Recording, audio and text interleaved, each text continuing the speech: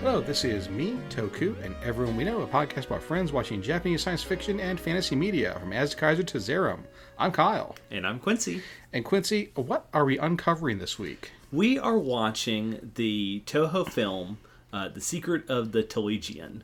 Now, this is part of a meta-series. We're going to use the term meta-series a lot in this show. Basically, that means a bunch of things related by theme more than an actual or IP than an actual like straight continuity.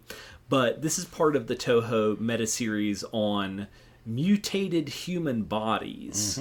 Mm-hmm. So this is a horror movie from what year, Kyle? 1960, I believe. No, sorry. Yeah, 1960. Yeah, and the movie starts out in a carnival, mm-hmm. and these people are going through a carnival, and there's a murder. And so it's a kind of a standard murder mystery, but they can't find the killer, and then it's revealed that it's through science fiction, and it's a revenge movie. Yeah, it's a teleportation revenge film, which is, I think, my favorite kind of revenge film. Yeah, it's very good. Revenge films in general are very good, but then you add science fiction and, at the time, cutting edge special effects. Hard science fiction, where they actually explain, if you pull this lever in the thermocapacitor, it reverses the neutron flow, and it'll work. It's very good. Yeah. I think what I like about this film is, like a lot of the other great tokusatsu films of the 60s, it is still commenting on post-war Japan in a very socially conscious way. It is set in 1959. It is 14 years after the atomic bomb attacks. And we are dealing with a human that is physically altered by scientific man-made means. As a result of Japan losing the war indirectly, because they pulled a Kelly's Heroes in a flashback, and he was cut out of the gold heist by his comrades who were trying to steal some gold bullion for themselves when he wanted to return to the people of Japan. And what's really great is, as per all revenge movies, we have one by one these original four men reaping their comeuppance. Yeah, these extremely murderable scumbags. Yeah, and they're and one of them is a Yakuza, and actually almost... There's like a corrupt construction official, there's a corrupt ex-secret agent, a corrupt army guy, and then the other guy I think is like a gangster or something. Yeah, so they're all very killable, and one by one they're killed by the Telegian's signature weapon, which is a Japanese Imperial Army bayonet. Yeah, an infantry issue bayonet.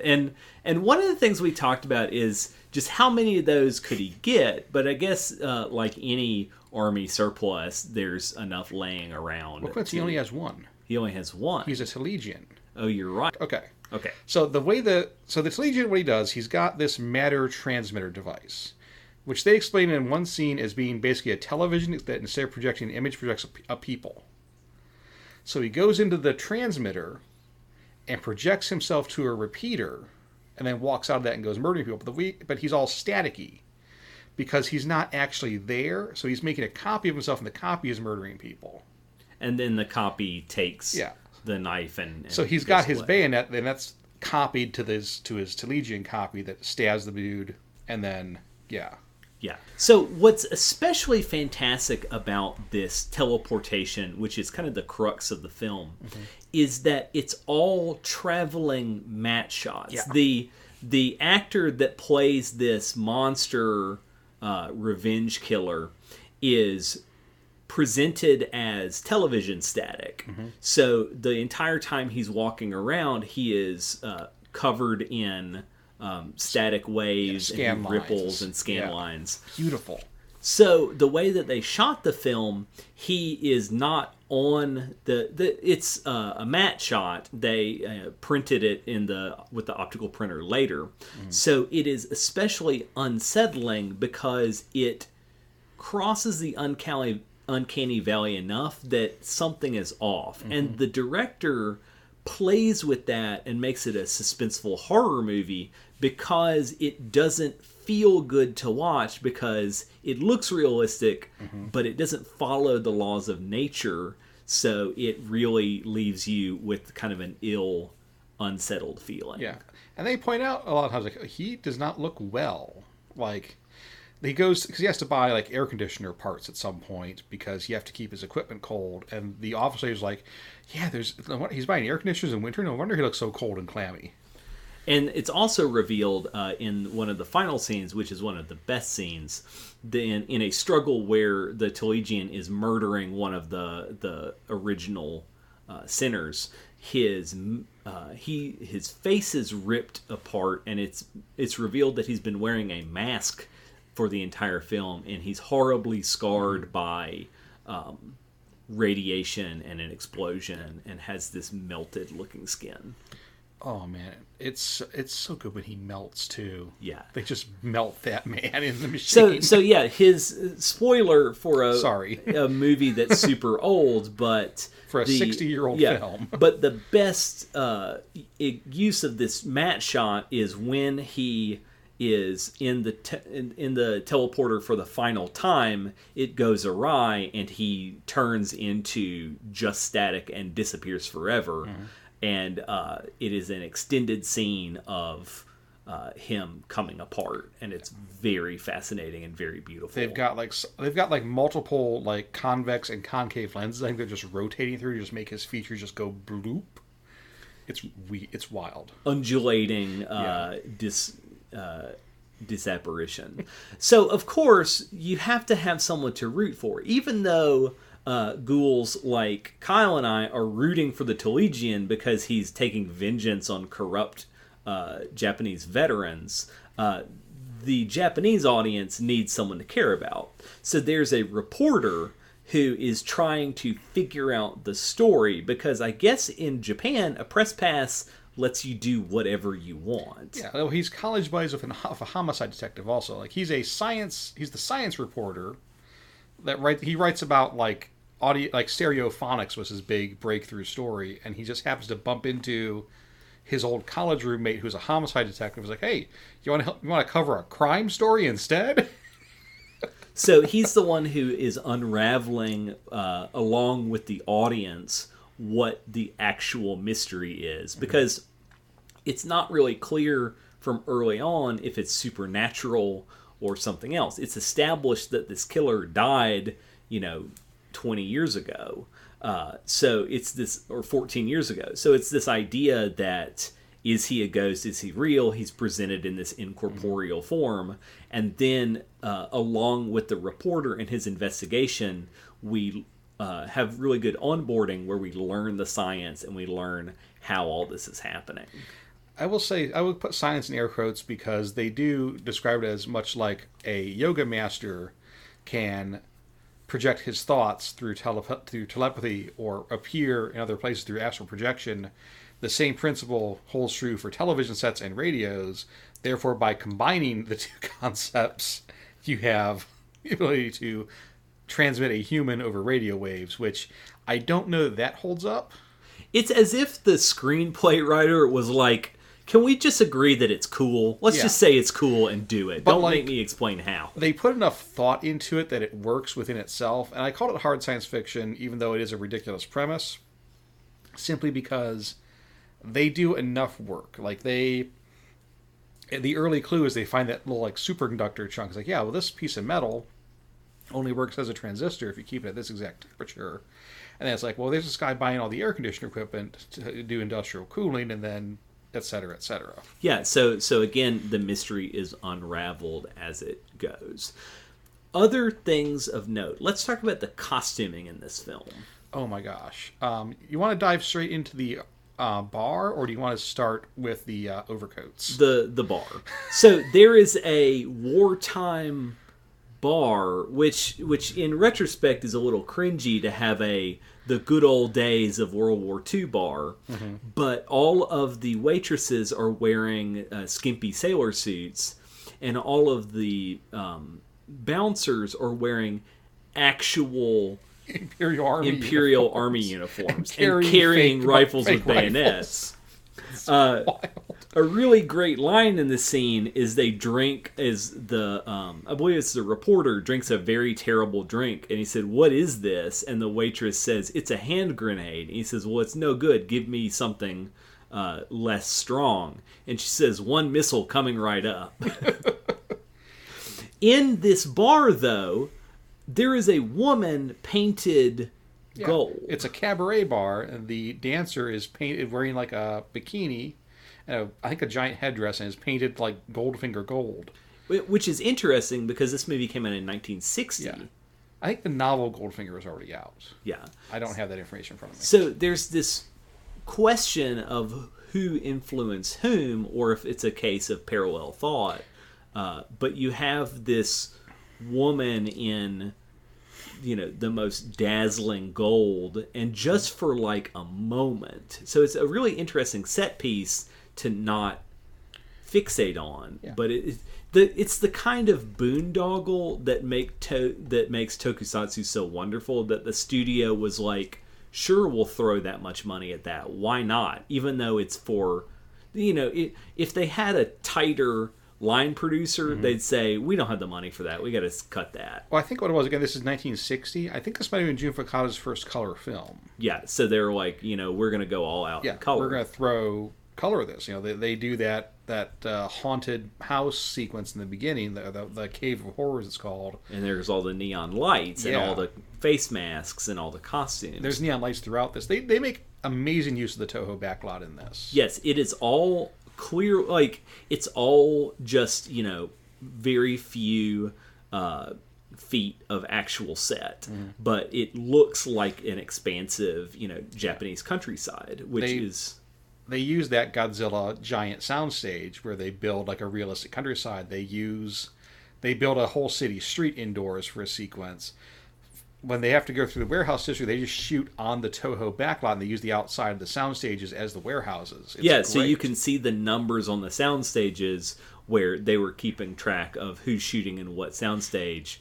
But, it's like, well, no, those are warehouses. They're not sound stages. And, of course, only people who are doing a podcast 60 years later are going to stop and go, well, actually, they're the movie sound stages from the movie studio.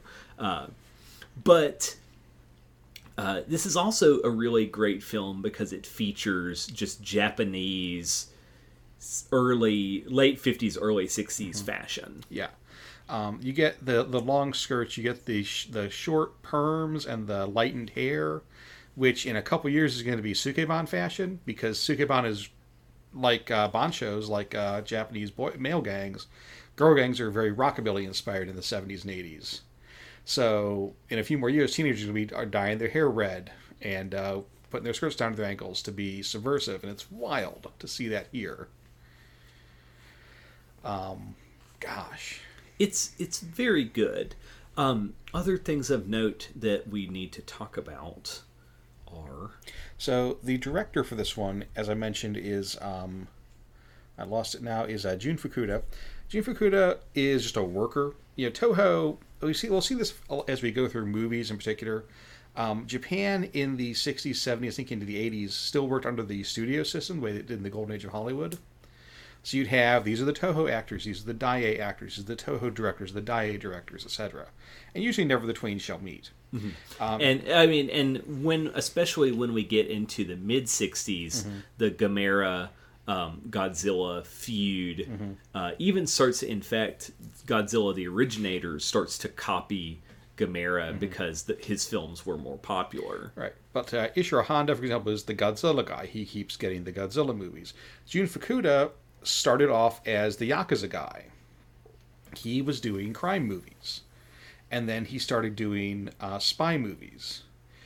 And then he started doing a weird mix of science fiction and teen beach comedies. He was just kind of like the guy that your job is to catch the wave. Your job is to ride that wave until the next big thing hits. And yet, all of his previous movies build to this film because this movie has those story beats and set pieces of spy movie, Yakuza film, science fiction, teen romance. What's different about the the Telegian, though, is that the protagonist and his female counterpart are not young, attractive Japanese actors. They are adults, which really tells you who this movie is marketed towards. This is not a Gamera marketed at children or a Pinky film marketed at teenagers. It's a movie marketed towards serious adults. Yeah. Like, I mean, they're not, like, unattractive people, but they look like a handsome, kind of schlubby mid-30s reporter and a attractive early 30s office worker lady. And that's the thing. They're not the 19-year-old heartthrob. They're actors in their 30s. Yeah. And they're just presented as Joe Regular. Exactly. And I think what's interesting and refreshing is that at this period in Japanese cinema, science fiction movies are treated as legitimate art form. And that's something I think especially Toho is good for. We're going to talk about Gojira soon, but Telegian is indebted to the political conversation that is tied to this studio's giant monster and science fiction output. And we're going to get back to Jun Fukuda later as well, because he directed 3 of my favorite Godzilla movies. Yes. Godzilla vs. Gigan, Godzilla vs. Megalon, and Godzilla vs. Mechagodzilla are all this guy. Yeah. And War in Space, and Zone Fighter, the Godzilla television series. So we'll be talking about him a lot. Yeah. I'm excited about this. So what else do we have? Do you have any trivia for us? Well, you know, there's an unproduced sequel to this. I didn't a direct know that. sequel. So I mean, there's the 3, as we're going to call it, the meta-series. I think if we explained previously, a meta-series is a series of properties that are considered of a piece, even though they're not directed, you know, Ultraman, Super Sentai, whatever. So this is the second film of the Human Monster meta-series, which is H-Man, Telegian, and Human Vapor. The direct sequel to this that was scripted and never shot is Transparent Man versus Fireman, I believe. And it would feature an invisible man fighting the Telegian, who, after he was melted in the Telegian accident at the end of this film, becomes a man made out of flames. and it's really unfair that we don't have that, because they would have used the same matting effect for a flaming man, and I think it would have looked really awesome. Yeah. It probably would have looked like a couple of the effects in Hausu, but I'm here for that. Yeah, that's the long lost Invisible Man versus Human Torch, or Transparent Man versus Flame Man. There's a screenplay for that floating around somewhere, but it's in Japanese. I can't read it. I don't know if it's any good. The Invisible Man also would have been a direct sequel to Invisible Avenger, which is one of the 2 dueling Invisible Man franchises in Japan. Daiei produced a series of Invisible Man movies. Toho produced a series of Invisible Man movies. We will talk about that in a future episode as well, because I am all about that wild interstudio rivalry between Daiei and Toho. Yeah, and it is still going on. Oh, yeah. Toho is clearly the winner. Yeah, Toho won the war, but, like Sega, there are still some Daiei gems and some Daiei hardcore fans. Man, yeah. Gosh. Sorry, not sorry that I just called it. I just put Sega on watch notice there. Look, if any game console was going to have Daimajin, it would be the Sega Genesis. Yeah. It actually would have been the Sega Mark III. That would have been a Master System title right there. Like Sukeban Deka on the Master System. Yeah. All right, so Kyle, where can our listeners find us on the interwebs? Well, you can follow the show on Instagram, which posts infrequently. It'll post GIFs and pictures from the films as we watch them, film posters as we release episodes. That's on Instagram at Toku We Know. You can also follow us on Twitter at Toku We Know. You get a few more GIFs that way. Quincy, where can people find you? So people can find my other podcast, Rank and Vile, on Instagram at Rank and Vile, or on Twitter at Rank and Vile Cast. Fantastic. Well, folks, thank you for listening today. We really appreciate you. We'll be back soon with some more Japanese science fiction in the near future. In the meantime, be kind to each other. Thanks for listening to me and Toku and everyone we know. Our show comes out twice a month at tokubeknow.cast.rocks, and if I've built this correctly, you can also find us on Google, iTunes, and anywhere else that pods are cast.